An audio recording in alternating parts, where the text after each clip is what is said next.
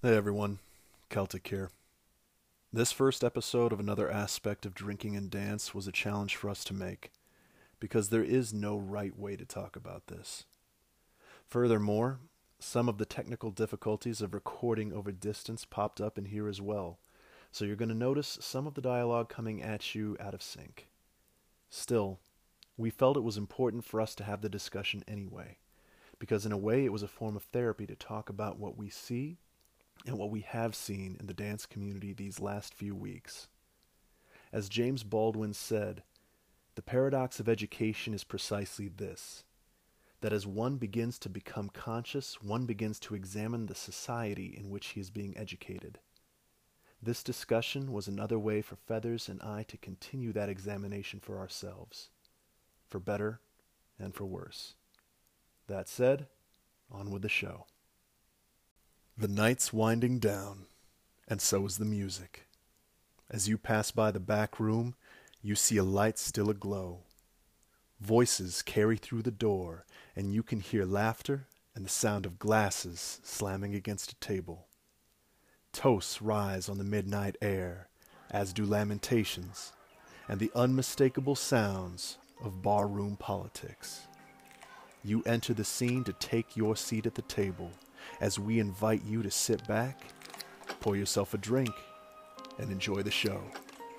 This is Drinking and Dance After Hours.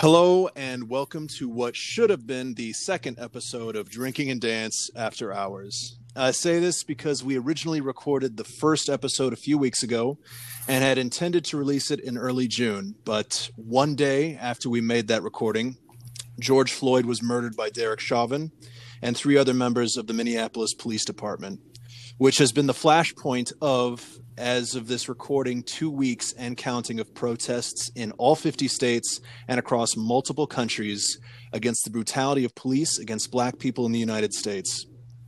Our first episode of After Hours was meant to be topical, where we would just drink and discuss issues in the dance world, as opposed to the in-depth interviews of dancers like we do in Drinking and Dance at the End of the World. The first episode is definitely just for laughs, and we will absolutely be releasing that later.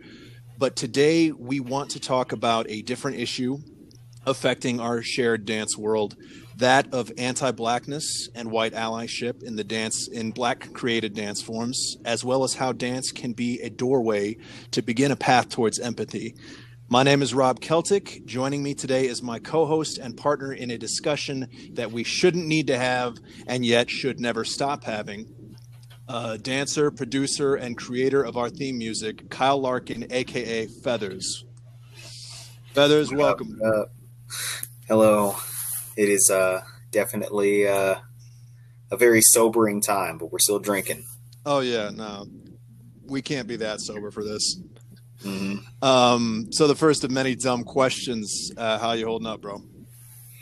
I'm holding up. I don't know. It's weird feeling exhausted and energized at the same time.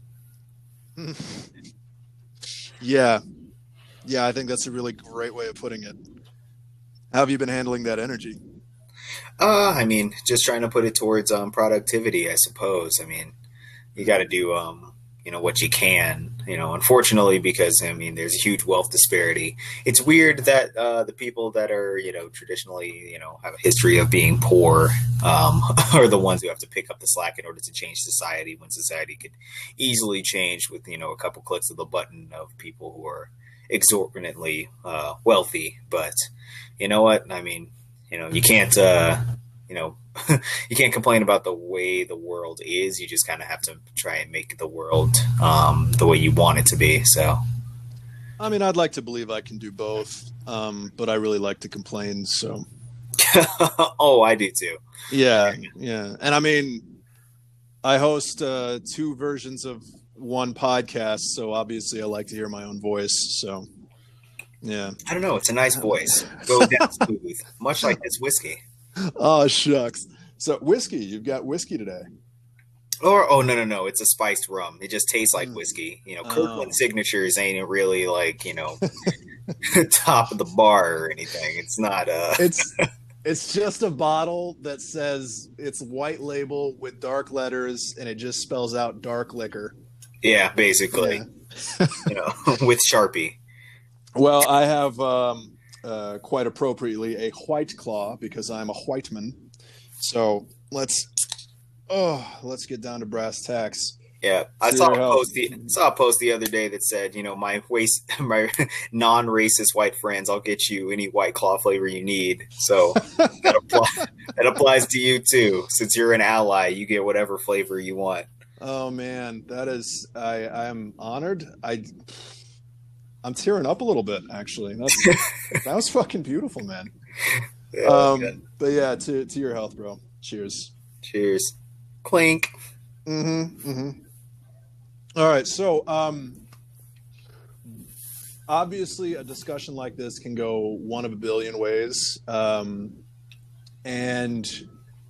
it's at this particular point in time, there's a lot of ways it could go wrong, and we talked a lot about how we wanted to do this beforehand, and one thing that we wanted to avoid was me being the white person in this conversation. For those who have never seen Kyle and can't tell by voice, he's a black man in America. One thing we wanted to avoid was me centering myself in this discussion, because that is a pattern that too often other white people in our scene do, and it's bogus. Another thing that we wanted to avoid was what B-Boy Man of God, aka Jarius King, who's been on the show before, he calls it black trauma porn. So just diving into somebody's pain just for the sake of exposing a raw nerve, I guess. And like Kyle, what? I've totally blanked on what I wanted to ask you. It's okay. I'll edit that out. Oh, don't even edit it. It's like, I don't know. It's beautiful. I think the best part of a conversation is those moments where you're just kind of figuring out what you need to say, especially like in such a raw time like this, where people are just trying to process all the shit that's going on right now. Because, we're kind of in it's weird that we're repeating history, but we're still in an unprecedented time. I think you just described all of history. Yeah. Like, it's strange, like, seeing that, like, we're in yet another, age of protesting. We're in yet another, era of people, rioting and, protesting, and, there's chaos in the streets, and, people just want justice for an unjustified killing going on by authority figures, from one white man to another black man. And then, but it's also unprecedented that we can make change, from a, electronic square in our hands, it's just amazing, because I feel like before the camera phone, none of this would have happened. We were lucky enough to have Rodney King be recorded by somebody, who was allowed to record it. But now it's just every case of police brutality that we get, we're now getting, full HD 4K. There is no discrepancy. There is no argument. There is no, well, it looks like here he could be. No, there is no could be. There's only the stark reality, and you have to do quite a bit of, mental gymnastics in order to justify the injustice that's going on.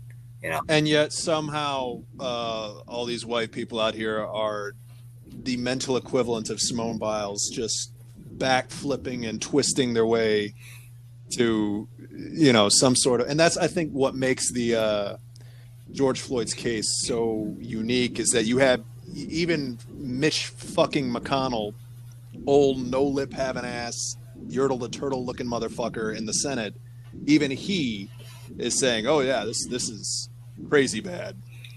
Oh, yeah.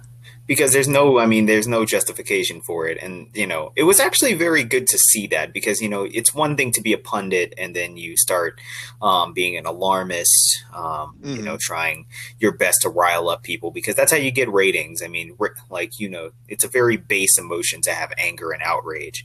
But, you know, it's also a very base emotion to have empathy, and some people try to quell it because empathy requires a lot of effort, and you know human beings are naturally inclined to be very, you know, comfortable. It's, you know, it's a survival mechanism. So you'll see these white people trying to justify what they're seeing, you know, in order to make it such that their worldview doesn't have to change, because that change is very uncomfortable. And I understand, you know, like I can empathize, but unfortunately it doesn't actually get us anywhere, you know, because, and you know, it maintains the status quo. And as you mentioned before, like, it's, in many ways it's a blessing now that we have all this technology that allows us to capture these things in real time.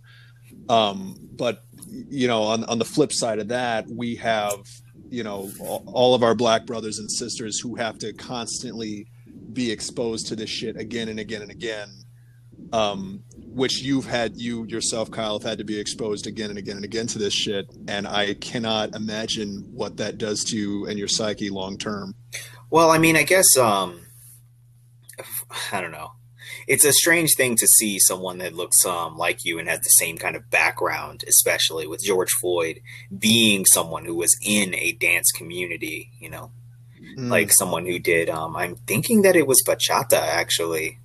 I think I read that as well. Yeah, and he did bachata curiously with Mr. Chauvin's daughter. So I wonder if this murder was personal. I'm not going to make any conjecture. Oh, wait, I will. So, you know, another glass of rum and we'll be conjecture city. Yeah, like I just I wouldn't want to make any assumptions, but one can assume that this might be personal, but you know, they'll have to prove that in a court of law, and you know, with immunity and you know, all of those walls. I wonder, you know, what kind of justice will be served, but we'll just have to wait and see. But it's regardless. I mean, seeing someone who has the same background as you that also, you know, has this history of like, you know, possibly like, you know, addiction, and then, you know, is trying to make the most of, you know, their situation, and then, you know, is kind of on the come up and, you know, trying to get their life in order. It's still like, you know, his life is snuffed out before he's able to reach that potential. That is definitely, you know, especially as a non-violent criminal. It'd be one thing if he, you know, was, you know, repeatedly violent. Well, I mean, I guess it wouldn't be, because it just, I mean, unfortunately, like, you know, I find myself a bleeding heart. You know, I'm definitely, there's Mega Man X and then there's Mega Man Zero. Okay. And then like X is the pacifist who only fights when absolutely necessary, but he's really trying to make peace. And Zero is always about that action at all times. And he doesn't give a fuck. You know, it's, you know, the Professor Xavier, Malcolm X. I'm always on the Xavier side of things, you know, and it just, I don't know. It's weird seeing that, like, that kind of passive life, you know, be kind of snuffed out. And then, like, even if he was someone who was violent, you know, it's weird seeing that someone who was, like, led down the wrong path because of family history, cultural history, racial history, you know, lack of income and things of that nature. Like, it's all the more tragic to see them, one, go down the wrong path if he was that person, but also like to have his life snuffed out before he could turn things around. That's really, you know. Well, here's the thing too, is that like we don't even know if he is the one who fucking forged that $20 bill. Like, any one of us could have had that $20 bill in our wallet if we carry cash. Oh, it was a $20 bill, like a fake. It was a note. 20. I thought it was like a fake check. The last time I looked at the actual case, it was a $20 bill that was forged, and they called it in. But like I've worked retail and customer service before, you know, like you mark the thing, you find out it's fake, and you give them a chance to pay with something else. You don't automatically assume that somebody's out there like, running a printing press and shit. And you also have what's her name? Candace Owens. Oh my God. Yeah, I mean that's a whole other. She's like fucking Voldemort. She's just like, black people don't even say that name. Well, that's why I said she's going to show up in like, the back of like someone's fucking forehead with a goddamn dashiki or some shit. But she, Potter, racism doesn't exist. Oh my God. Yeah. Well, Auntie Ruckus herself like comes on and says that she's saying he's not a good man because he is high on fentanyl or meth or this or that. And I'm thinking to myself, good Lord, I hope I'm not judged for the worst fucking drug I ever did in my life. Yeah. If that's the measure of a man. But before we get too deep, I just want to take a second beforehand because we also did a brief consultation with Jade Soul-Zuberi, who was in episode 3. He is an outspoken activist in his own right and has been doing a shit ton of work, especially in the last 2 weeks, with this whole issue and keeping dancers accountable. So he's somebody we talked to, and he provided consultation and support for this. So first and foremost, thank you and shout out to Jade. We appreciate you, man. And we wanted to mention, I will have a full list in the episode notes, but we wanted to mention a few other podcasts. If you're listening right now, that you can go search out, and specifically if you're white or white passing or just non-Black POC and haven't really done a lot of work to educate yourself, we want to help give those tools to you, so that you can start doing work that hopefully will last the rest of your life. So I'll mention the full list in the episode notes, but right off the bat, I want to shout out to the 1619 Project by the New York Times. For anyone who knows their history, the slave trade in America started 400 years ago last year. So in 1619. So they did a whole project going into that. There's The Nod by Gimlet. There is About Race by author Renee Edo-Lodge. There's Higher Learning with Van Lathan and Rachel Lindsay. Code Switch by NPR. And actually, I also want to mention for those who are fans of dance casts like this one, I've shouted them out before, but the Good Foot podcast by Q Arnold, a dancer out in New York. They do some really good episodes on race relations, white fragility, and they have a 2-parter on blackface. And one of the guests they had on that episode was Michelle Bird, who is an elder in the community, and she is the head of the Ladies of Hip Hop event and group. So shout out to all of them. And we will have, again, third or fourth time I'm saying it, we'll have the full list in the episode notes if you want to continue after this, which, goddamn it, you better. Yeah, for real. Educate yourselves. I mean, the most important thing, and, I think it was psychologist Jordan B. Peterson that said that you should always assume that the other person that you're speaking with knows more than you. I mean, and that's not to say that you have to crush your pride and then make it such that your knowledge is completely invalid. That's not what I'm saying. I think that it's just important to, maybe consider that someone might know more information. And then as soon as they know more information, you can compare and contrast your ideas by absorbing that information. And if you happen to know more, then you just know more, and that's fine. But, it's always important to try and, educate yourself, because different, since a lot of our history is anecdotal and very personal, comparing your different experience with other people is definitely important. And here's the thing, too. There's something called the bike shed effect, where if you were to ask someone how to build a nuclear bomb, they couldn't say shit, most likely, unless they're a nuclear physicist, right? But if you were to ask that same person right after, how to build a bike shed, you most likely somebody would have an opinion on it, even if they've never picked up a fucking hammer and nails in their life. By comparison, the bike shed thing is much easier. But at the same time, like, if you don't know, then be honest with yourself about your experience. Everybody thinks they know about race. Well, sorry, I need to amend this.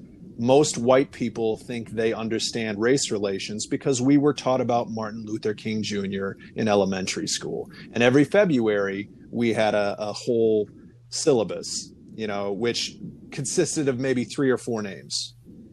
We do not know shit unless we have taken that time to really go deep and educate ourselves. So we're going off, we're starting from there. Okay. Start with the empty glass. And I can really only speak to white people as I'm a white person myself. I know that there is varying degrees of knowledge and ignorance abound in non-black communities of color. But because I have not, I do not have experience in that, I cannot speak to it. But I would love to hear from those who do. Yeah. But there's no real right way to have this conversation, so we're just going to try our best here. And if you don't like it, tough. We all have to keep doing it. I code switch a lot, so I mean, I'm very eloquent when I have a very high focus. But but if you don't like the conversation, then eat a dick. No, I'm just kidding. Like, listen to the conversation. Just like, no matter if you're like, I don't care where you're from. Like, if you're from like fucking backwater Georgia, and then like you have interactions with black people, and then you like have so many like questions towards black people, and then like you've had those people like who've like canceled you and all this other shit. Like, if you're like someone who's like part of the alt-right, man, matter of fact, if you have a fucking Iron Eagle tattooed on your back, this episode might be for you, because you might be able to learn something about like people that don't look like you and don't have your same experience. And then maybe, just maybe, you might change your mind about like your perspective on the world. And that's important, because I mean, as long as you're able to change your perspective, then that means that you can become like, a more well-rounded person. Not even necessarily better, because I'm not going to just say that you're bad, because sometimes people that are bad are people that don't know any better, so It is what it is. Yeah. But if you here's the miracle. If you go through all of these motherfucking points, if we give you every resource, if you can go to every Wikipedia article and look up this information and you still don't want to listen, then you can eat the biggest, the fattest, the blackest of dicks I have ever seen that you could even conceive. Fucking Lexington, fucking Mandingo. I don't give a fuck. You can eat them. Just eat them. Oh God, we started off so good. Where did we go wrong?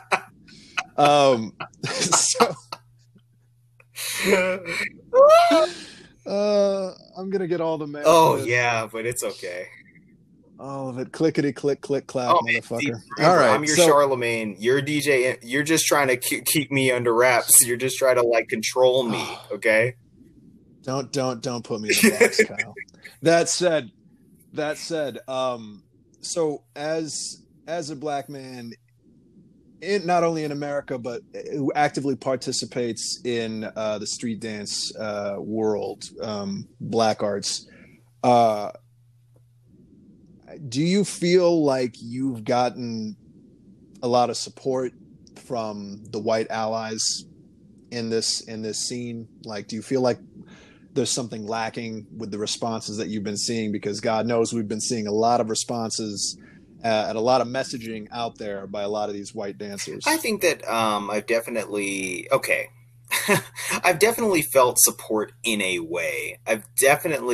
But I've also felt as though like when people start to get onto the vein of like activism, I feel as though people get on high horses, and unfortunately for me, it just makes it so that like even when I'm trying to have a nuanced view on certain things. I can have my own formulated opinion based upon my experiences. If it doesn't fit within like, you know, a kind of like more radical like viewpoint that, you know, maybe someone would like have like based on their experiences, if it doesn't fit, then instantaneously it's shot down. I think that there are definitely white allies that are very, you know, very much so willing to let their ideas speak for themselves and then like be able to discuss those ideas. You know, and then like, you know, make it such that like there's like kind of like a progression forward, even, you know, when like opinions differ.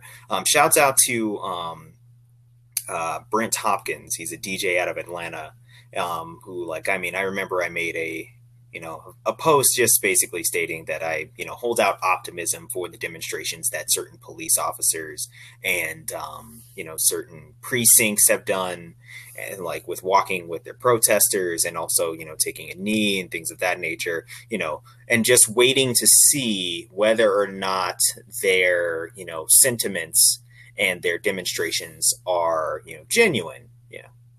So, Yeah. but he disagreed and said that, you know, like, I think that very much so that like, you know, this propaganda, you know, is just making it such that they can ease tensions.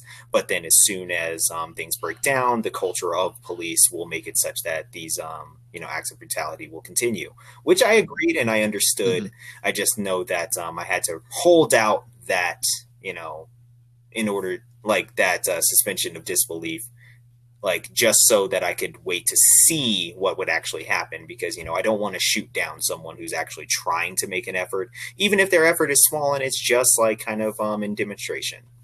So that's the allyship that I feel when it comes to like white dancers, is that like, or just anyone in the street dance culture, is that there are some people that are really much so, you know, willing to listen to like my viewpoints. You know, shouts out to Brent. He, you know, DJ'd Block Party, you know, multiple times. Incredible DJ, incredible person just in general. And then like I definitely feel as though because my view is, you know, very much so like not so much pacifist, like because pacifism is just, you know, like another word for I'm not going to fight for anything. So like, why are you guys fighting? Because I'm right and I'm just going to die with my rightness. Like, but more so just trying to hold a view such that I don't make judgments based upon my own bias, but based on the information at hand.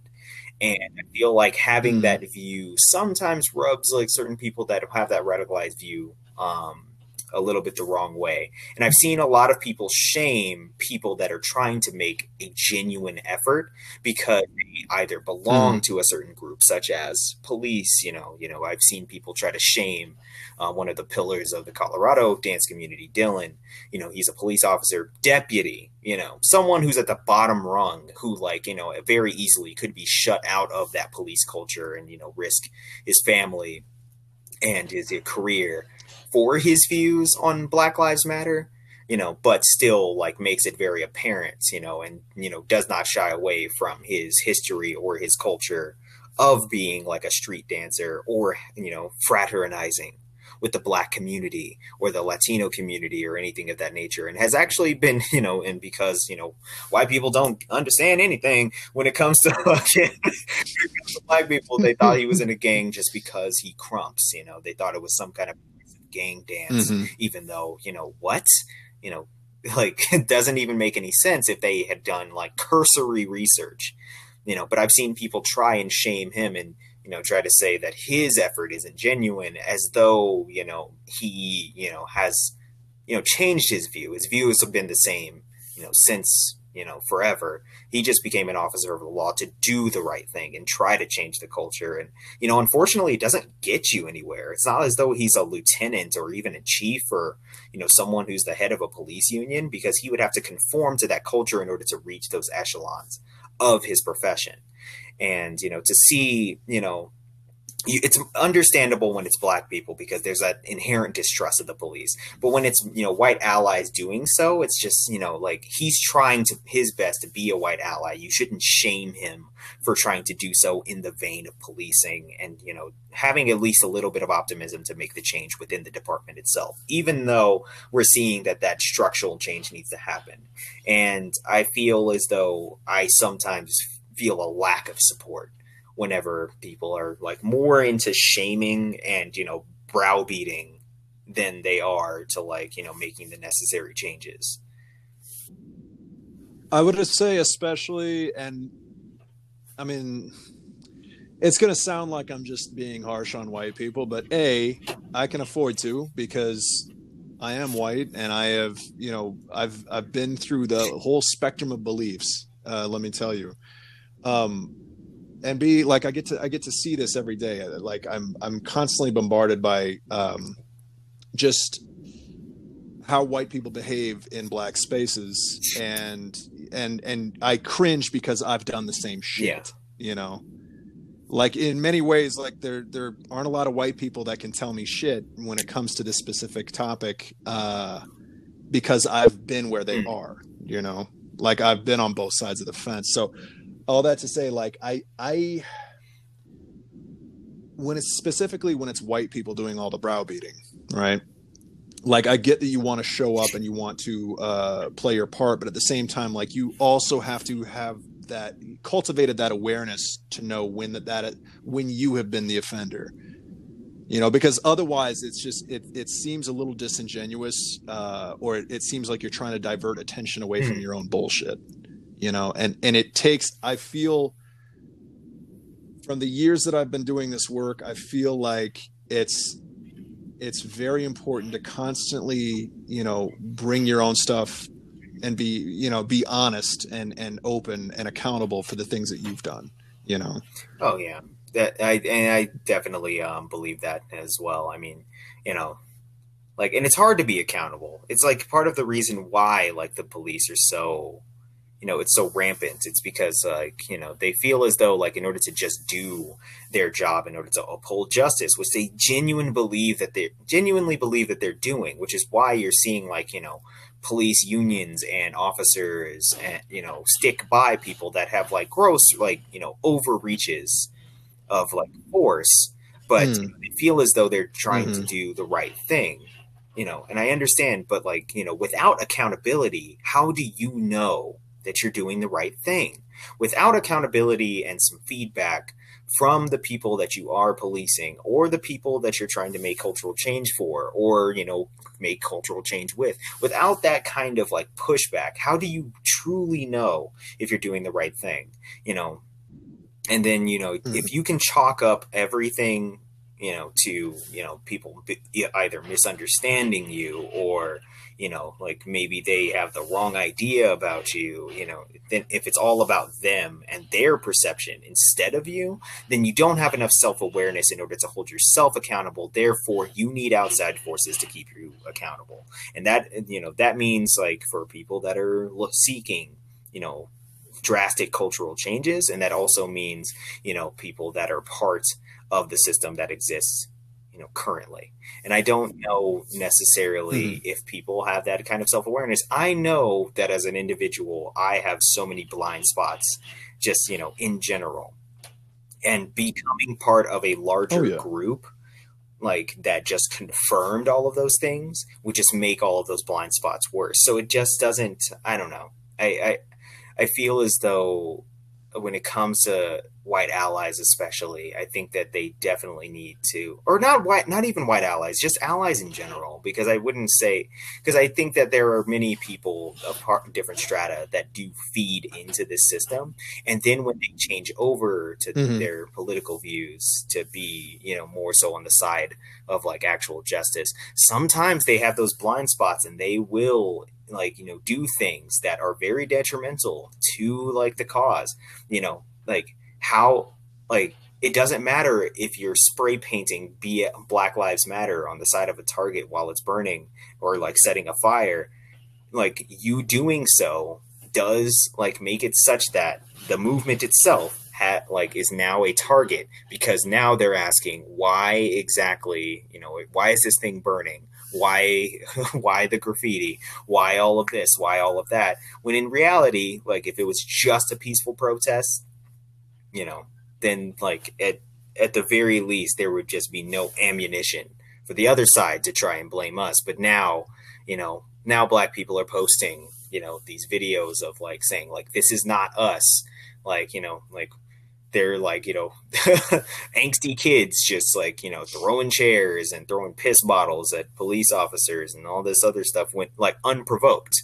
It's one thing if it's provoked, but if it's unprovoked, then you're just, like, doing, like, a disservice to, like, and that sucks, because, like, we shouldn't need a justification for being angry about injustice. Like, I don't know exactly what people expect when people are completely unheard, for 400 years, and even their allies can't do anything for them. There's going to be unrest. There's going to be, like, so much pushback. So.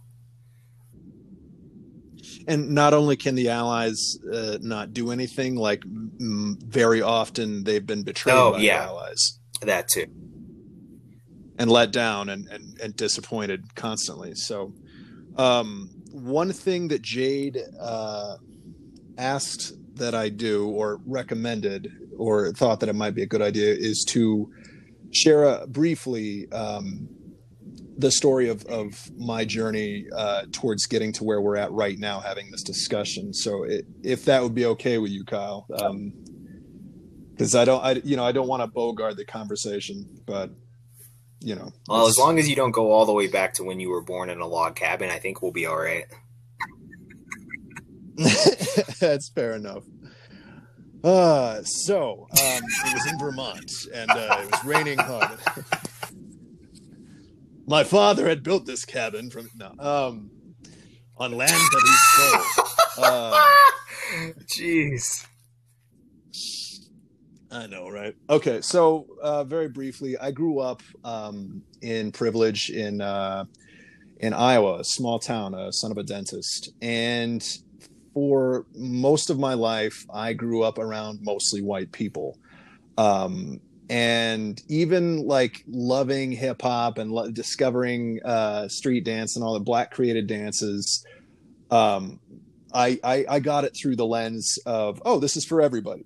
It's that hip hop rainbow mentality, right? And so I grew up around a lot of racist ideas and a lot of homophobia and just a lot of bullshit. And I internalized that. Like, my father is liberal, but he still had, implicit biases and racist ideas and a shit ton of homophobia, transphobia, all of it.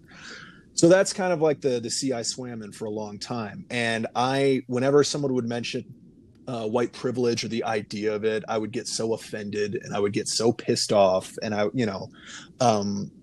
thought it was absolute horseshit, and you could not tell me otherwise.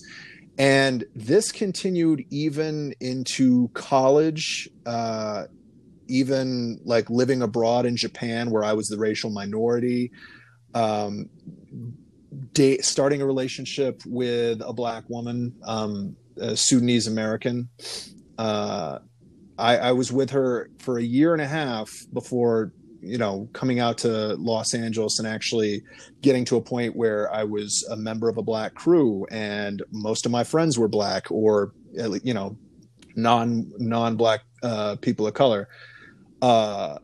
And it wasn't until, like, even through all that, I could still jam my thumbs in my ears. And when Trayvon Martin was killed, I remember thinking, oh man, that's some bullshit. But it didn't really, it didn't hit me. I looked at it, I was like, oh yeah, I definitely shouldn't have killed that kid. Throw the book at him. And it wasn't until Zimmerman's acquittal, I remember this very clearly, that my crewmate Chemo invited me to church. And I'm not, I'm a recovering Catholic. I don't really buy into a lot of organized religion. I still believe in God, but I do my own thing. So, but he gave me this invitation. And I was like, yeah, man, cool. I'd love to. I show up to church with him, and I'm one of 5 white people in this giant room full of black people. the day after Trayvon Martin's killer is acquitted, and everybody is hurting. Uh, just everybody in the congregation and the minister himself. There was just this palpable pain that you could breathe it in, and you could touch it. And I remember watching the minister on stage, like trying to comfort his congregation at the same time, like trying not to cry himself. And I remember looking at all of this, being in the middle of all of this, and having this moment where I just stopped and I was like, there is something very, very wrong going on here. And it's been happening for a long time. And I'm just now starting to see it. And then from then on, I remember going out with my girlfriend and going out with my friends and seeing how they would be treated compared to other people, and really listening to the stories that they had to tell me, and being like outraged, but at the same time embarrassed, because like this is nothing new. This has been happening since before I was born. And I'm this fucking newcomer to something that was always happening. And so I started becoming a little more vocal in the scene. I started like really, I didn't read a lot of books. I mostly, my education on this whole thing was piecemeal. So it was talking with people I loved who were going through hard times. And also I had the internet. I had the entire compendium of man's knowledge in my hand. So I would go read articles on race, and I would read a bunch, and I would say shit like intending to do good. And then somebody would say like, hey man, that's kind of fucked up. Like, I know your intentions were good, but like, this is condescending, or this is that way. So they would check me, so it's been years of that. And it's been a constant process of gaining knowledge, thinking I know something, being reminded that I don't, starting over, and then just building from there. So that, in a nutshell, is what got us to where we're at right now. Yeah. So it's sorry, because I don't know. It's just interesting that like hearing that story, just because you've never had to like really like truly like face that like kind of injustice based entirely upon your race. Like it's just, most people wouldn't even come to that conclusion. And they always, and because of the way the media is, because they're always trying to stoke a firestorm, they're always talking about how Trayvon was, somehow like violent, and, he got suspended a couple of times. And it's like, does that even matter? Like, a child is a child. Like, they're going to get suspended, just because you personally never been suspended because like you were always on good behavior. And honestly, that doesn't even mean anything, because there are plenty of bullies who have gotten away with, absolutely like atrocious things, but have never been suspended or expelled because like their bullying, was, either relegated to like very private conversations that were very unproven, or physical altercations that like, the teachers or administrators didn't believe because they acted a certain way in school. But, it was just always interesting seeing how people threw Trayvon under the bus, just to like try and justify his death, and it's like, there is no justifying death, unfortunately, because, like a person has to be truly, truly evil, or like, truly a threat in order to like, have their death be justified. And even then it's still, quite sad to see someone, like go down like such a, absolute, like an atrocious path, just to, die a death of never actually becoming like anything better than what they already like, decided to be, Yeah, you end someone's potential. You end like any chance they had to turn things around, and you did that. Yeah, or you supported that. And that's the thing. He wasn't even, like you said, he wasn't a criminal. He wasn't. And it's that pattern of any time a black person is taken down, and it wasn't even by a cop, it was by some jackass with delusions of being a hero, and he went and killed a kid, big fucking hero, but every time they pull out whatever they can to make this person look bad, or to just, like you said, like justify the unjustified. And the thing is, like, there's no justice in the world. So like, this guy's, now suing, the Martin family and everything. Oh my God. Like, what a fucking tool. like he's just a pudgy, just fat, melted ball of like fucking ice cream. And like, last name Zimmerman, Jolly. but has Latino Yeah. heritage. I'm just like, how the hell did you even become the person that you are truly? You know? Well, as B-boy man of God says, proximity to Yeah, whiteness is a true. hell of a drug. I've seen plenty of people like sell out. But and what sucks is that like okay, like in the ages of like COINTELPRO, you couldn't even tell who was a sellout and who wasn't because the government was actively trying to make it. Matter of fact, required reading for all of our white audience, and anyone who's trying to justify anything who isn't white but will wear a fucking thin blue line like bumper sticker on their car, or that whatever. What is that? I never understood that tattered flag. I never really got that. Well, somebody said somebody saw the Mel Gibson The Patriot movie way back in the day, and just thought they wanted to live in that aesthetic. You see all these fucking cosplay patriots with their Walmart tactical out on the fucking courthouse steps because they can't get a fucking haircut and thinking they're standing up to tyranny.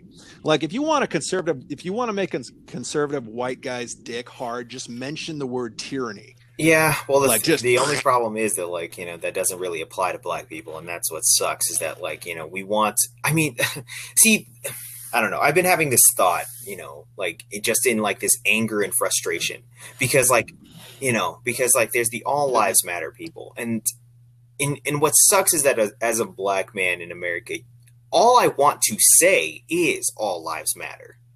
That's all I want to say because I don't want my race to be like the only thing that defines me. I don't want this to be a thing, but the world always has a weird way of explaining and reminding you that you're black. Even when you just want to be human. And that's what fucking gets me is that like I just want to be, Kyle. I would love to just be Kyle, like have darker melanin and then that's all there is to it, and like all things being equal, we can just be like people of like different backgrounds and then like that's it. But unfortunately that's not the fucking case.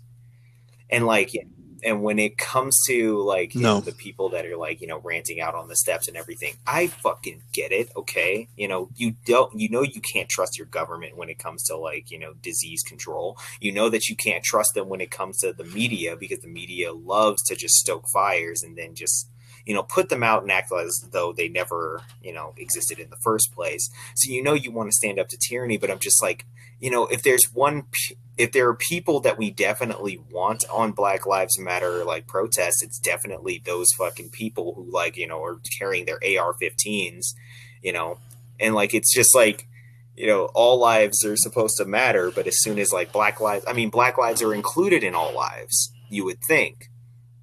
So where are you people with your MAGA hats? Like, when, the government is deploying tear gas, onto these people. I mean, blue lives are also all lives.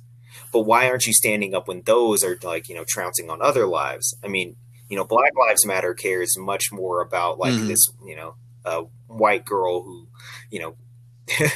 like was killed by tear gas because she like went into cardiac failure because of it being deployed. She's just some white girl from like the University of like I think Columbia or something of that nature. I'd have to look at and then but died standing up for what she was right thought was right, but because it was Black Lives, all of a sudden we don't have that outrage. And there might be people on that side who are just saying like, no, we're outraged and we're also mad and we're on the streets as well. And it's like, okay, all lives matter people, MAGA people who like believe in the Second Amendment, people who distrust government, people who like are conservative, which means is like to have less government control.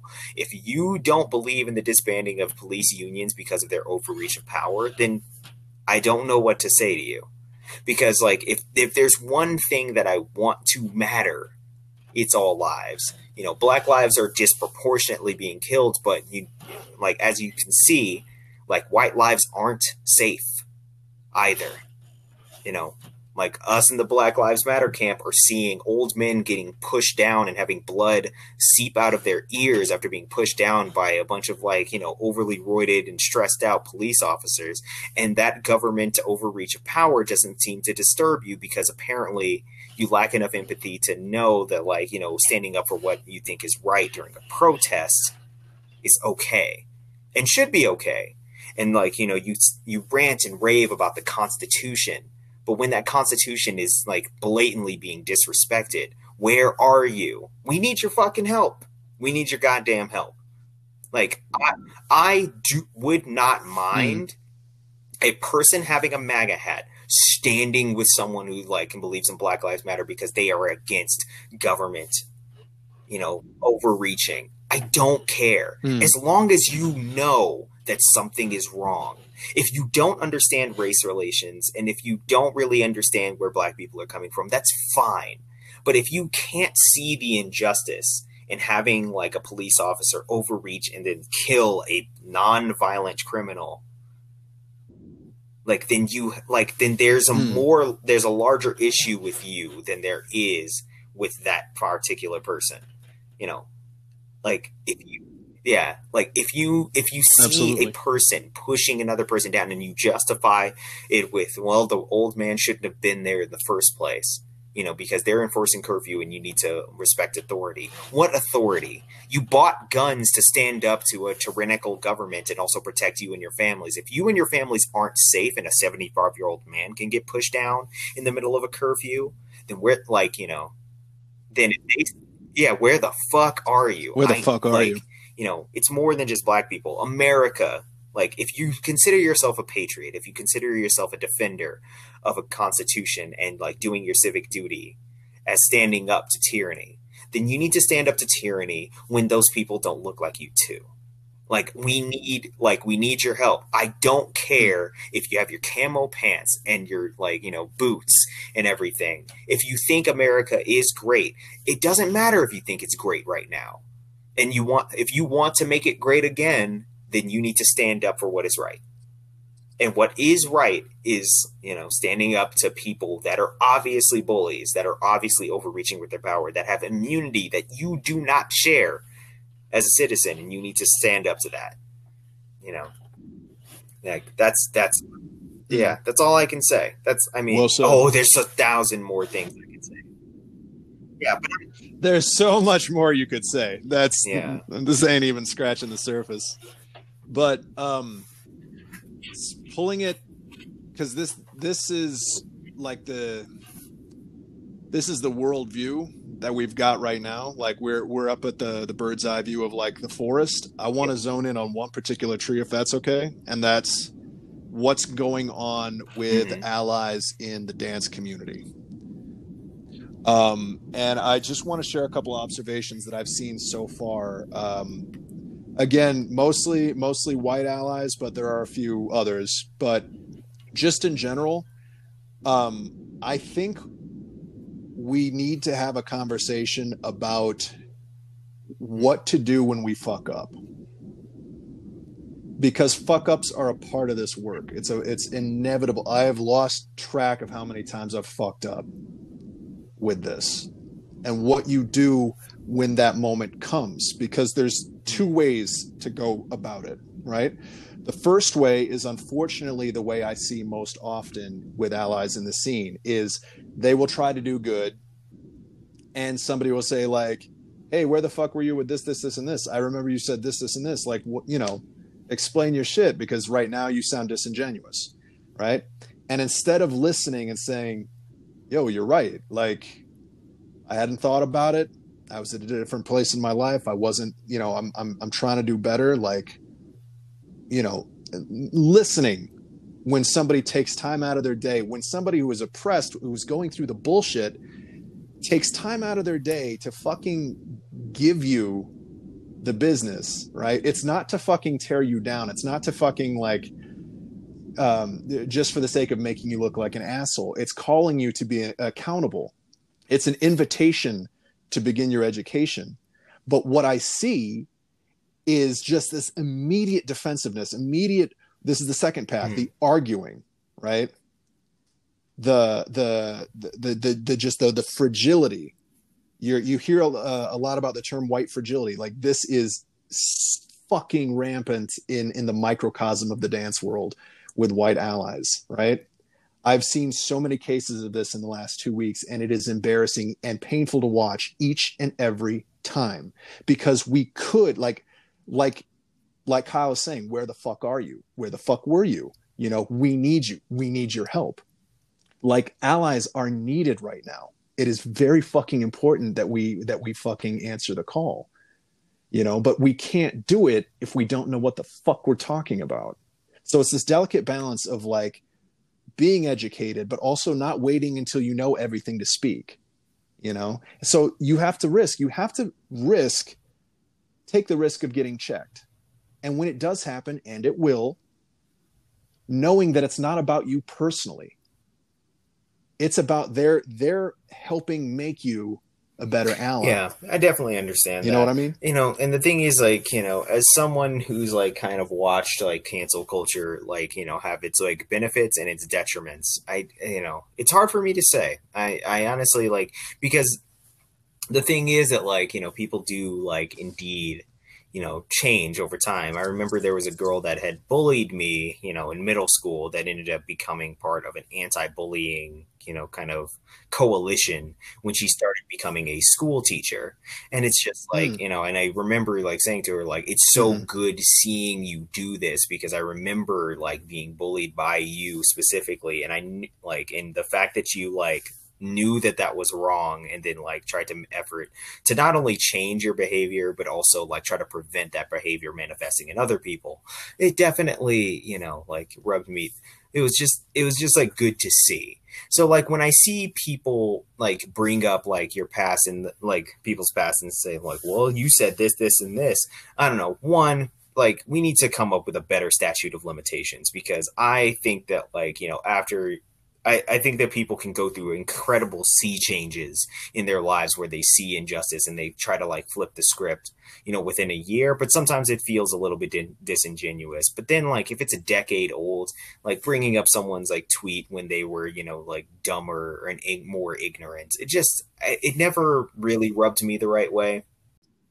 Yeah. Well, here's the thing with that, if I may interject, right? In terms of cancel culture, I can see how checking and cancel culture have been intertwined mentally. Oh yeah, but I don't believe them to be the same thing.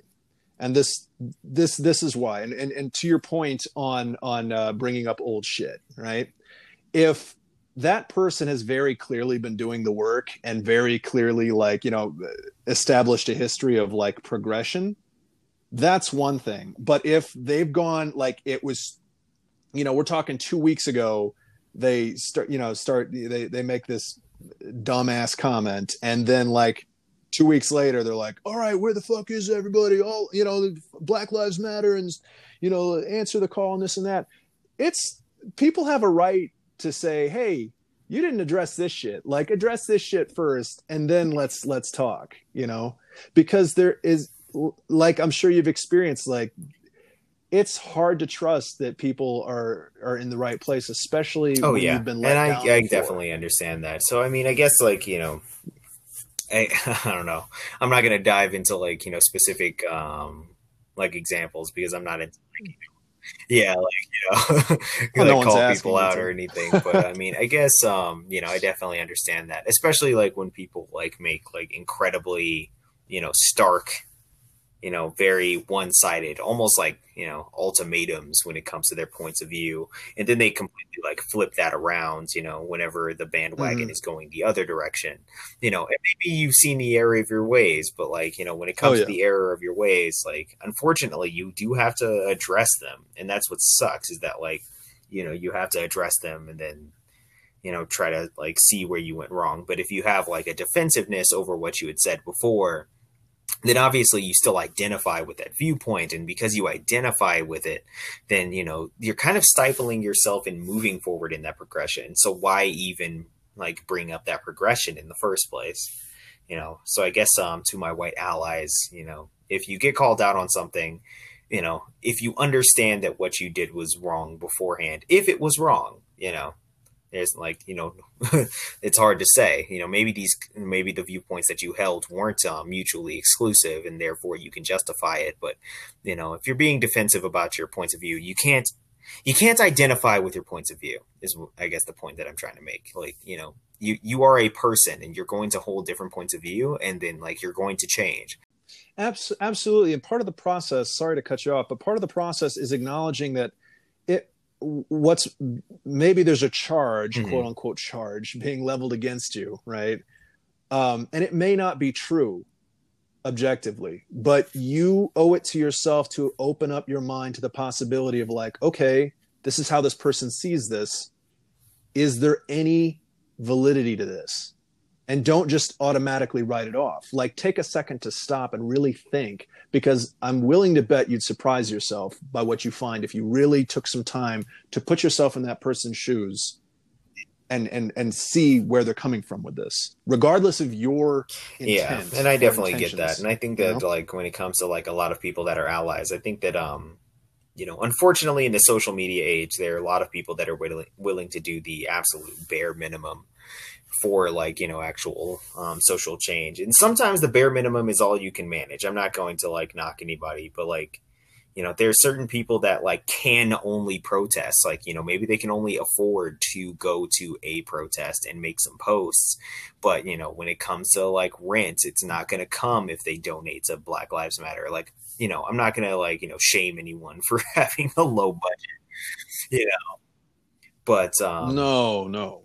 But I think that there's like, there's much to be said about armchair activism and, people doing the bare minimum, such that they're like part of the crowd, but they don't actually want to be part of the crowd when it's getting tear gassed, because that takes strength and resilience and, an ability to like, take a risk and put yourself out there. And unfortunately, like not a lot of people are willing to do that. I mean, yeah. And here's the thing too, is that like when you talk about it taking strength, right, it is perfectly valid for people in the struggle to test you, to test your intention, to test your will, and to test your strength. And most often that comes through checking you on your bullshit. And you can always tell who's serious about doing the work by how they act when they get checked. So if they fucking fall apart, if they get defensive, if they get angry and threatening and this and that, because I there's this other fucking pattern I've noticed, and maybe you all have noticed it too. When somebody gets checked angrily by somebody who's suffering right now, right? They'll say, well, if you just said it nicer, if you were just nice about it, you're telling somebody who is spent years of their life like fucking hounded by cops, fucking leered at in public, disrespected by society and sometimes by family and by schoolmates and this and that, and who has to watch footage of people who look like them being shot in the street like dogs. You're telling those people that they should smile, hold your hand, guide you gently through this like a little fucking butterfly, and just be nothing but sweet to you. And you want to be taken seriously as an ally. This is a fucking fight. Like, if you're going to be an ally in a fight, if you break down when somebody checks you on your bullshit, they know immediately you are not going to stand up to your parents when they say racist shit. You're not going to stand up to your boss. You're not going to stand up to anyone on the street, because that's how fucking weak you are, how delicate, also, how fragile. You broke apart like that. Of like being nice. Okay, I've already had. You've seen. I've already been in arguments with people. Like, yo, in the last few days, Christ. Oh man, I want to call this girl out so bad. And I say girl, not woman, because women have wisdom. That's why people call me, yo, what's up, boy? Because I don't have wisdom yet. I just speak eloquently, but I'm not a wise person. Give me 20 years, give me some gray hairs, and maybe I'll have it together. But Yeah.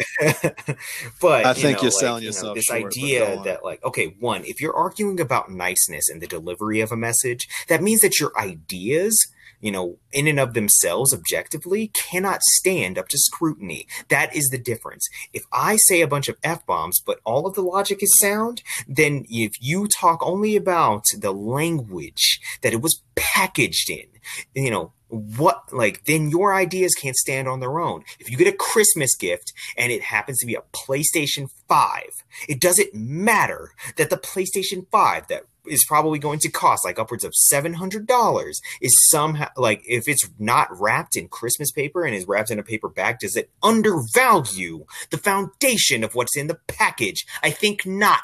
I think absolutely not. Oh man, I'm putting that T on it like Kendrick. Absolutely not. Like, God damn. God, this dick ain't free. Okay, we're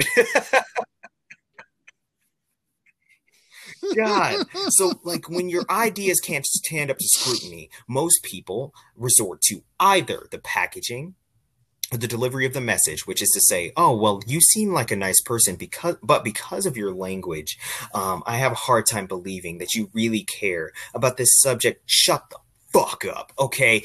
Shut your goddamn mouth. You know for a fact that once you've made that argument, your like that argument just falls apart. Your argument crumbles because it cannot stand up to the scrutiny of my own.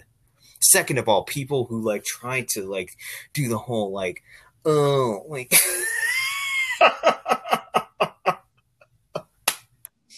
oh man, I wasn't expecting this to get so angry. I'm like feeling my blood boiling. I don't know if it's Dude, oh, you're drinking rum during this oh point man. in time in The next America. Of drinking after course, it's going hours to is get going to this be angry, but like, you know, that's part of Crown it. I Royal. mean, Okay, I'm gonna have to get my full black on with this shit with the purple yeah. bag. Okay, Mm-hmm. Mm-hmm. yeah. The first like sign that it But doesn't go on. stand up to You had scrutiny is niceness. That this idea that like, oh well, we have to package it mm, great for you. And I think that the second is just, oh man, I'm getting so frustrated and I'm like losing my train of thought because like it's hard to like break down these like very asinine and dumb arguments, like it, like, as though like they're arguments in the first place. These like as if these arguments hold any fucking water, mm, like just because they're packaged very nicely. Like because like as soon as you start, oh, and the second is ad hominem. There we go. I was searching for the word. It's the phrase ad hominem. So then you start attacking the person themselves, based on personal basis, because like you don't have anything to argue with your points. So then you start tearing the person down. And that's when you know that your argument doesn't hold up to fucking mm. scrutiny because you have to tear down the person. Well, you talk about all this about Black Lives Matter, but look at you. You look at like, didn't you do drugs back in 1992? Didn't you do cocaine? And it's just like, okay, one, people's personal histories and past have nothing to do with that argument. Second of all, if they do have anything to do with the argument, usually they're victims of a certain type of upbringing, or maybe an income disparity, or maybe a lack of guidance, or a lack of maybe like a lack of presence in the home from parents, something of that nature, bullying, Mm. mental health issues, all of these things. So you're tearing someone down for things that like already happened to them. Like, it's one thing if they're a freaking sociopath and they're just like, if they're just like jumping onto Black Lives Matter because like it's the new, trend or the new thing. Yeah, that's great, because I've seen plenty of black squares and then people going back to posting selfies like hiking in the woods. Okay, like I can sniff out the bullshit. Like, the only reason why I don't unfriend people like is pretty simple. I still need to have a dialogue, because dialogue is a good like kind of marker of a civilized society, and I don't want discourse to break down, because when Mm. discourse breaks down, Mm. that's when you have riots. Okay, that's when you have looting. It's because when people are unheard, They will resort to any means to be heard. Because then when you Mhm. ask them, why are they breaking down walls? Why are they busting out windows? Why are they setting things on fire? Then they'll tell you. But you weren't listening before, so you'll have to Yeah, fucking listen now. exactly. If peaceful protest worked, like, we wouldn't have Yeah. half of the things Also, that oh man, that we sorry still to have to cut deal you with off, but today. also this whole Because peaceful protest shit, all you white no, niggas, it's all all good. you motherfucking, matter of fact, it ain't even the white niggas, it's also you motherfucker. Okay, sorry, I'm like going full code switch. We switched. Okay, the fourth gate is motherfucking open, and I am like, my blood is boiling, my eyes have gone white, the bandages are off my hands, and Gara, you about to take this like, even if you don't take the L, you about to get a beaten. I don't give a fuck, nigga. Like, oh man, you He's better making a watch some other Naruto reference man. for anyone who Fuck doesn't watch Shippuden. anime. It's all about, but yeah. We're gonna talk like Damn, about what? like it's not just the white people. It's all you motherfucking sellouts that are also dark skinned, but you're not dark skinned enough in order to be persecuted, or you can just like suck up to people and then identify as white because you have like really great features in a certain way and you appeal to like their viewpoints. So therefore you can dodge the bullet, but they'll never fucking accept you the same way that they accept people that actually like share their fucking DNA. So you can miss me with all that. Ooh, you can miss me with all that shit, dude. Yeah, but, Candace. like, for all of you people like fucking like selling out and shit, like, oh man, catch a breather, breathe, Kyle. Breathe. Yeah. So while Kyle's resuscitating himself somehow, I want to take a second to talk about particularly prominent white dancers in the scene, right? Because and I don't need to mention names, but there's a difference between somebody who's a white person who, comes to break and practice every Tuesday and somebody who has been on the national stage for 10 years, who has been winning multiple battles. Maybe they own their own dance company, or maybe they have been judging every battle for the last 10 years, etc. Right? Regardless of what kind of success they have, right? And regardless of, I'm not saying they haven't earned their success, and I'm not saying that they don't have skill, right? But those people, they've reached a certain level, profiting off of Black culture as guests, right? And I have also profited off of Black culture. I am one of the first white people to do Chicago footwork, right? I have made money in a dance form that, a lot of the founders never did, and they're still alive, so they're coming from a place where I know what that feels like. Maybe not to the same extent, but I do know what that feels like. We have a responsibility. Those renowned dancers have a responsibility to the culture that brought them up, that elevated them, right? And too often I see that responsibility being shirked and made light of and disrespected. I have seen these allies start trying to dictate how a dance should be or how a culture should be when this ain't even our house. It doesn't matter how fucking far you get. It doesn't matter how many battles you win or classes you teach or artists you dance for. Like, you do not have the right to dictate the terms of how this culture should be expressed. I do not have that right. We do not have that right. We are guests in somebody else's house. And so when our house, the house that has welcomed us in, has given us a seat at the table, has fed us, has clothed us, when that house is under threat, it is our responsibility to rally behind the flag, and not as the fucking champions, right? We are support squad at best. This is the thing. Like, too many of us have seen these fucking movies where like some white person comes into the hood and like, makes things better and teaches all these roughnecks fucking violin or some shit. And then that's like, oh yeah, that's that's how you take part in the struggle. Nah, man, that's fucking Hollywood. It isn't about us. You have to fucking divorce yourself from the idea that you're going to be the hero in this story, because it's not our place. Our place is to support. Not to say that Robin was not out here putting in work. If you need to be a Nightwing to your fucking Bruce Wayne, then just go ahead and do it. But the thing is that, remember, don't you ever get out of line, because because Batman calls the shots, man. Okay? Batman calls the damn shots. Like no matter what you do, like, he started this shit, and he can easily do it without you. He just knew that, like, you know, you offered to help. Yeah. He trained you. And he like gave you all the tools. He gave you your bird wings. Oh man, are those like batarangs but with birds? He gave you every single derivative of everything that you do. And not to say that you haven't contributed. You got your bow staff, you got your cool little motorcycle and everything. You know. And like you're in Bloodhaven, which is basically Gotham, okay? It's just basically Gotham. You know, oh yeah, but you're still at heart a derivative of Batman. You know, when people refer to you as a group, it's the Bat family, okay? And that's the same thing when it comes to street dance. It's just like, you know, like, yeah. And that does, again, I want to clarify too. This is talking about in terms of like fighting for the house, right?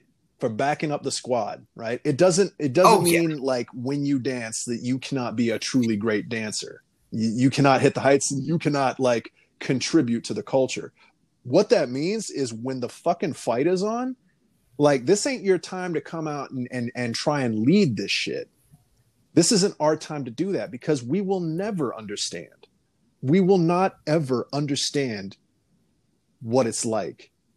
And without that understanding, we are not suited to lead. We are suited to listen.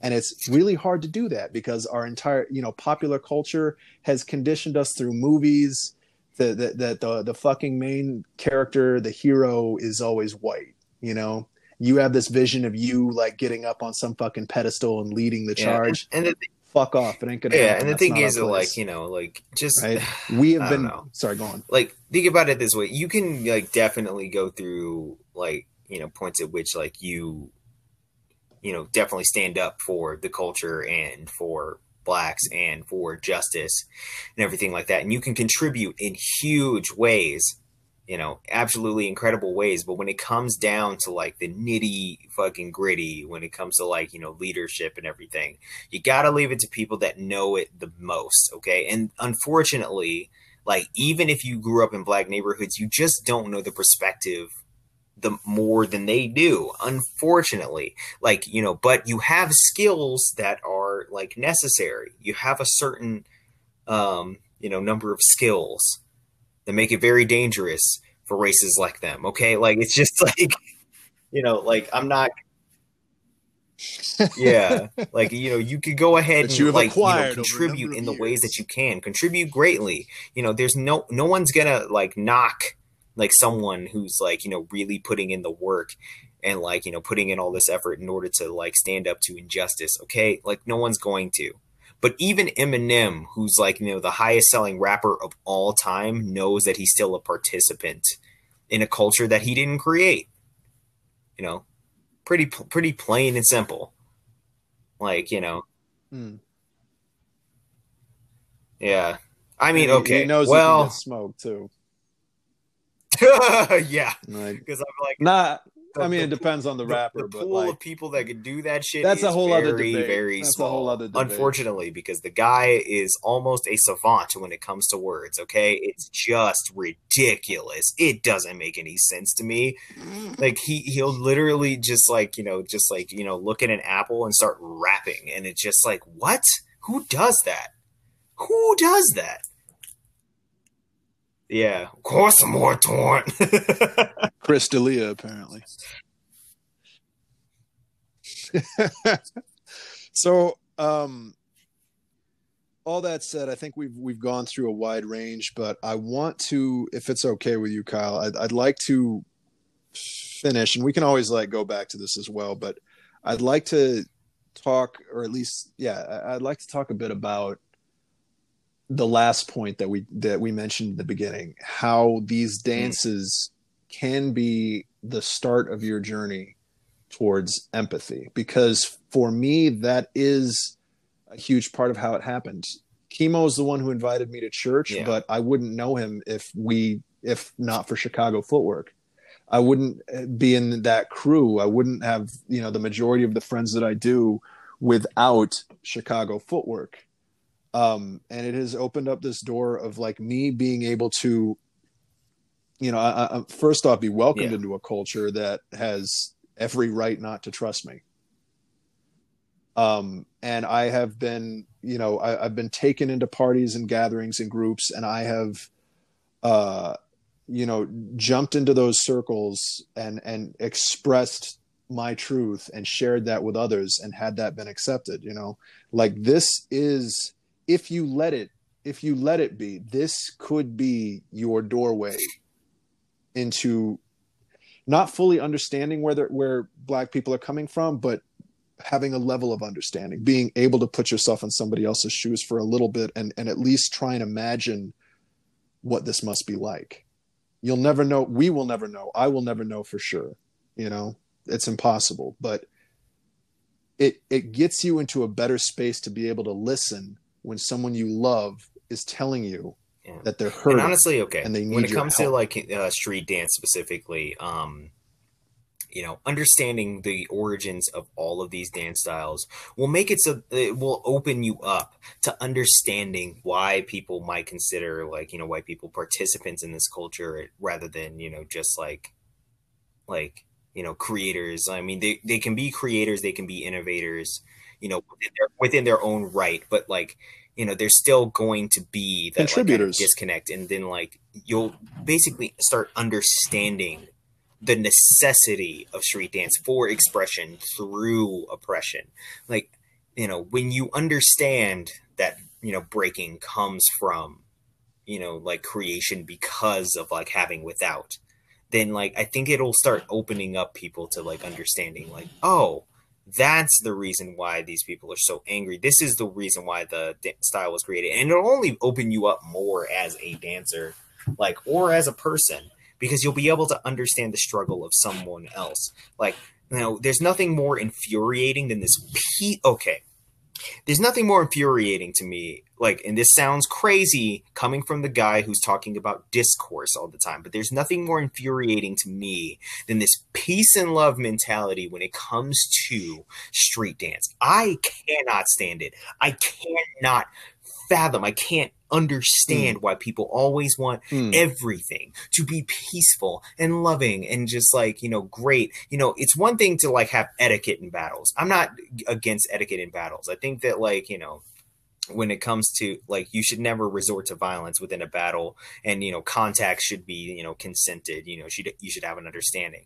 But when it comes to this idea of being a creator in the style, and then like thinking that like, oh, it's for everyone, and it was created by Black people, but it's for everybody, and all this other shit, like, no, you need to understand that this was like something that was created out of necessity of expression, or sometimes out of like like necessity for protection. Don't go to a capoeira class thinking that like it's just something that Black people invented, just because they wanted to dance. No, it like capoeira, the way it's taught now is like, something completely different than its origins. It's like more so like dancing in drums now, but don't make no mistake. There were like techniques in that dance and fighting style, in that martial art, where like you could easily get cut by a knife because like they were acting like they were dancing, but like slave owners like were just like, oh, let those darkies dance, let those niggers dance somewhere. And then like, but in reality they were training to defend themselves from white like landowners. Like, you need to understand that in order to like understand like why these things were created, and then you can understand why they're like there's such an attachment and longevity to these art styles. Krump was created because like of necessity, like, because of like these like poor blacks being in South Central LA, stating that they needed to get their frustrations out, and and even though they had an outlet through clowning, Dancing with Tommy the Clown, they needed something more aggressive because there was just so much going on. So like, and that will open you up to understanding like, oppression as it like, occurs widespread through a community, and how that's a great crucible for like, creativity, and it'll open you up to like, understanding Black people. Or not, and not even just Black people. This will open you up for every other culture that has ever created anything out of struggle. You think that sushi was just always a delicacy? No, it was poor fishermen creating things out of seaweed, rice, and fish, which is what all they had. And now it's a delicacy because white people came in and said, "Oh, this is so great! Look at how exotic this sushi is! Oh, ho, ho, ho. Yeah." Ho, ho, ho, ho. Ethnic food. Well, there's to that point, three things that came to mind. Nietzsche once said that creation is the great redemption from suffering. Right? It's the way that we alleviate the pain of being alive. And regardless of what your struggle is, almost everyone here has a struggle. Some are very obvious, some are hidden beneath the surface. And just the simple fact that we are all wrapped in human flesh and have to survive and make it through the fucking day in a world full of gain and loss. Like, you should already be primed to want to understand other people and other cultures and the struggle that Black people face specifically. Right? You should already be primed for that, because even though you don't know that suffering, you know what it means to suffer. And this isn't a fucking comparison. It just means like there is a seed there, right? So the second thing that brought up was Bryce Johnson, Professor Locke, his interview, which was episode 10, I want to say, at Drinking and Dance to the End of the World. He talks about you dance how you live, right? Your groove is your manifestation of how you make it through the world, right? And he was talking about like teaching people in Denmark who like they get government funding to dance. There's no struggle in terms of like, dealing with racial oppression. I mean, there is if you're a Greenlander, right? They're fucking horrible to Greenlanders over there. But, for a native Danes, like you don't understand racial oppression. How could you, right? It's a totally different ballgame. But Bryce talks about Sekou from New York, shout out to Sekou, going over there and talking about this dance coming from struggle. And they're like, well, how will we ever understand, because we didn't come from that struggle. And he's like, well, you have to find the Danish struggle. And for the Danes, it's the constant pressure from society to conform to this level where everyone's the same and no one's better than anyone else. There's societal pressure. You can understand societal pressure, even if it's not the same, and then the third is, apparently I still can't make it through an episode without quoting Archie Burnett. He talks about the importance of context. There is a reason for everything in this dance. There is no wasted movement here. Everything has a meaning. And if you understand what that meaning is, it breathes life into your dance. So you have nothing to lose and everything to gain by really doing the work, by educating yourself, by talking and really connecting and listening to Black people when they tell you about the pain. Yeah, no, like I think that's a good point. And first of all, we can quote Archie Burnett till the end of time, because I have a feeling that like his quotes, his quotes are gonna be like like known throughout the annals I fucking of will history. To the day I die. As like some of the most important things, to ever be said. And maybe he'll just be one of those things where it'll just be Black proverb, because his name might be lost to history, but I hope not, because everything he says is incredible. Okay. Yeah. So like, but yeah, That like man I will mean, never when it disappear. comes We to like love the you, Arch. struggle of like anyone really, because if you truly believe, I mean, I'm just speaking to like, the white people that like might not be, like really into this episode just because they're just like, why does that's the question I always get. Why does race have to like, play into everything? And unfortunately it does. And of course you can't see it because you haven't necessarily had to deal with it in the same way. It's not your fault, okay? Like that's not your fault, but like at least be willing to listen to someone who like has had it be a factor for such a long time and it always comes into play. Just be willing to like understand their struggle. Like that's all we ask for. I mean, because like, you know, what black people are like essentially looking for is justice and equality. And the thing is that includes you, and not just in the realm of defense, because, there are plenty of like, people that are poor and white who like go through the same struggles or more struggles than I have, in this country. It's just that like, they're completely different, but the difference is that I'm willing to listen to you when you go through some bullshit. When like wealthy landowners are fucking over your city and there's an opiate crisis, and then like, you have like a lot of people that like can't get off of the drugs, and then anti-opiates aren't available unless you go to jail, but you have to be a criminal, and then it's so outlawed that like you have to take a 20-year sentence just to get clean. Are you fucking like, I get it, okay? Like, like that white privilege that you hear sounds like a whole bunch of bullshit coming from someone who's like from like, Colorado, who does not have to necessarily deal with that because our crises are completely different. But I'm willing to listen to you. So please listen to me. It's about listening and understanding each other's struggle, because as people that are on the bottom rung of society, as people that aren't part of like the upper echelons of tax brackets, it's up to us to like bring about that change, because the people at the top won't, because they're not incentivized to do so. you know that top 1% of people, what, like, those billionaires, Mhm. like, if there's one thing that they might not see, it's color, unless it's green. And like, and unfortunately for us, they are very incentivized to have us at each other's throats because we keep each other down. And that's the last thing I fucking want. I want actual justice, okay?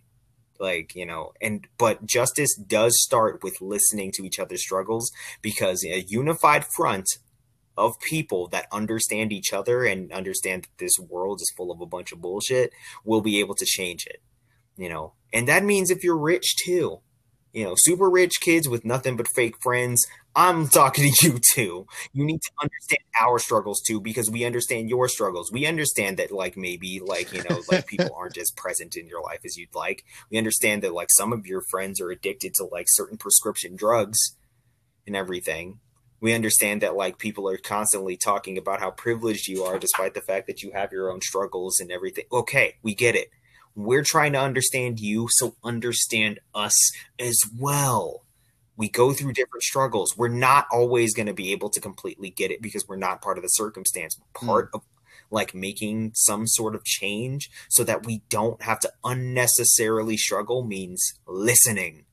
So listen. Don't focus on the fucking riots, okay? Don't focus on the Target burning.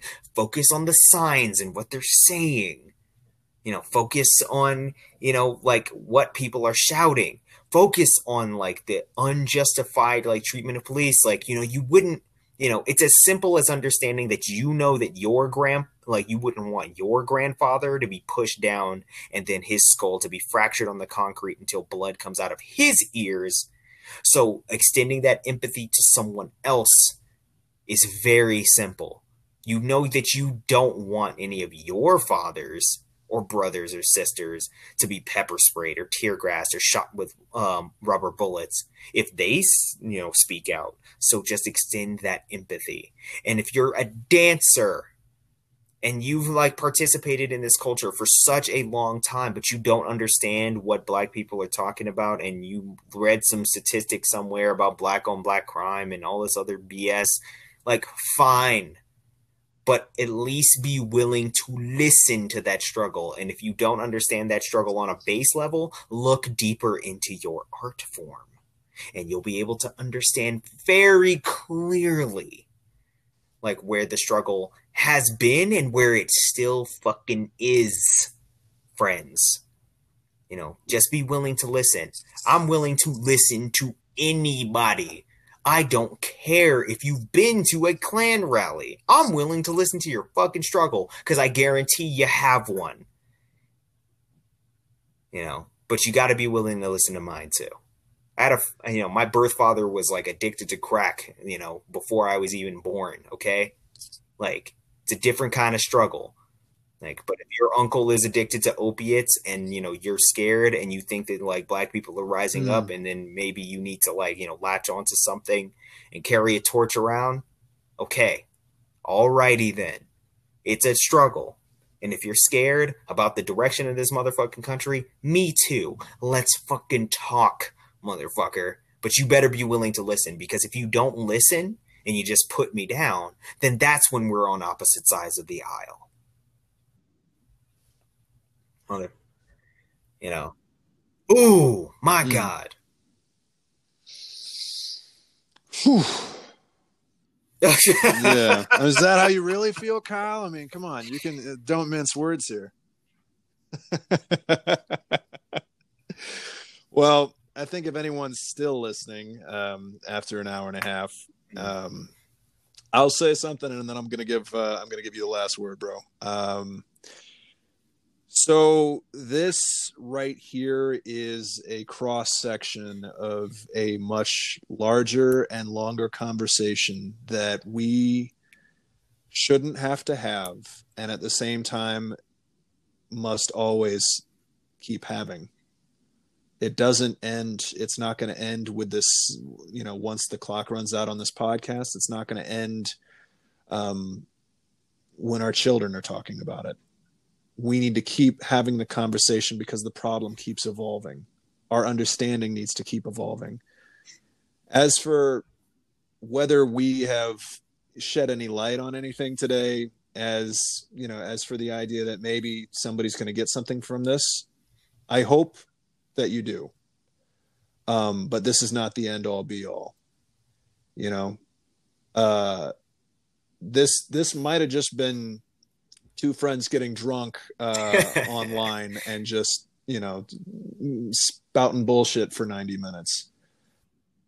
But it's us taking part in something that is as old as time and as important as anything. You know, we need to keep having these conversations.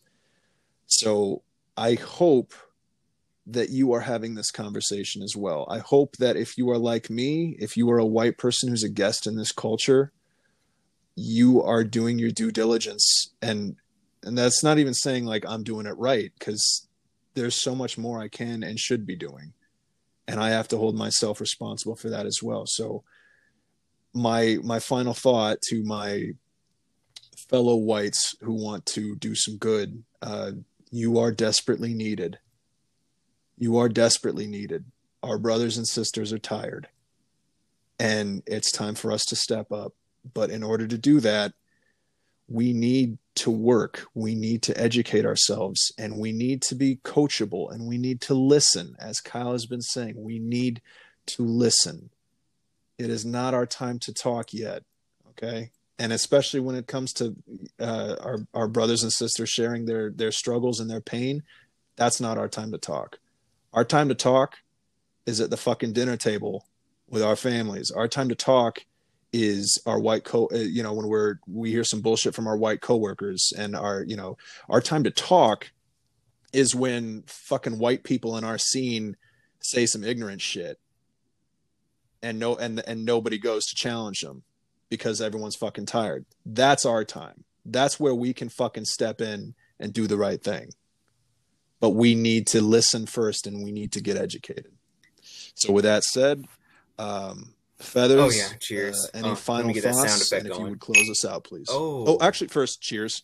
man, we almost need a soundboard up in here. I guess I guess my final thoughts would be, don't let communication break down. Everyone, if you're not understanding something, just don't be dismissive of someone else's experience. Okay, like I know it's very easy to. I know, our Schadenfreude makes it such that we always want to like have an upper hand on somebody else and then like laugh at their dismay. And sometimes that's like very, good because like these people, are, unempathetic and very like hypocritical and like, deep, like they have deep seated hatred and anger and you just want to see them get their comeuppance, that's one thing. But, as long as like you're able to even have a conversation with someone, even if it's hostile, I think that that's still a good place, for, some sort of discourse. And call me naive and everything, but, I've been able to change the minds of like, many a different person just through discourse. And I think that, when that starts breaking down, we're going to be in for it's the reason why this partisanship and has divided this country so much. We like in the 90s we used to have so many overlapping views no matter what side of the aisle you were on, and now those like overlapping views have like completely dispersed, and now we're like the fringes of the left and the right or are just so scattered. And I think that if we're willing to listen to each other's perspectives a lot more, then that's going to be just better for us in general. But in order to be able to listen, you have to be able to like question yourself, and have to be willing to like follow your curiosity. And unfortunately that means digging deeper. So no matter what part of the culture that you happen to be on, even if you're an outsider, even if you're part of the choreography scene, the freestyle scene, maybe you're a musician, you need to go deep into like the cultural roots and like, the leaders and the creators and innovators of like the culture that you created or that you participate in order to and you need to go into their lives and understand what inspired their creativity. And then you'll understand more about the human experience such that like you can understand not only yourself, but others in this current time, because history always repeats itself, like you'll be able to understand so much more about like just people in general. So I encourage you, like, I implore you to dig deeper and not think that things are good enough as they are, like don't be lulled into a false sense of comfort when it comes to, the greatness of this country or anything of that nature.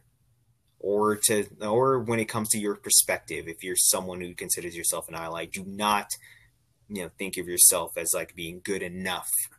There's always more that you can do, and there's always more that you can become. And it's hard, it's uncomfortable, it's shitty, it's awful. I don't want to do it. Oh my God, I don't even want to do it. Okay. Because it just seems like it'll never end, and it probably won't, because, time is just infinite.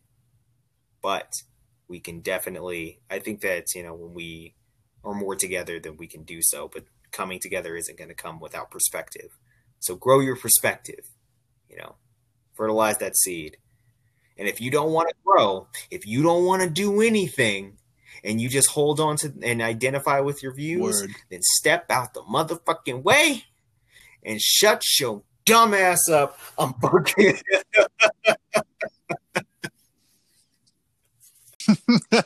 Oh my God, man, get out of here before I smoke you, man. Get the fuck out the circle, that's for sure. Well, with that said, I'd like to thank my co-host Feathers. This is one conversation of many, so, and the next episode we release will be way lighter. Fucking but, up, so this might have to be an even this heavier shit's necessary. Episode. But like I said, I'll have Crown Royal on deck. Okay. Goddamn right. All right, y'all. So this has been Celtic and Feathers signing off. Peace, we y'all. will endure. We will grow. We will overcome. God bless.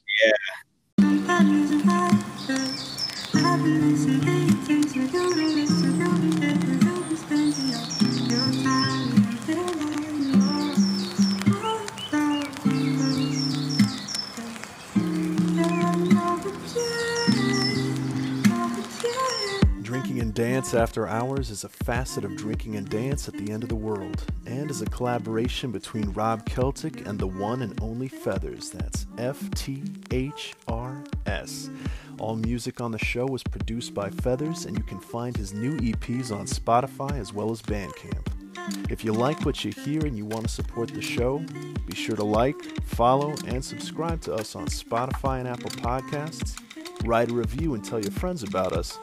And visit our Patreon page at patreon.com/drinkinganddance to gain inside access to the full collection of our recordings, as well as other bonuses.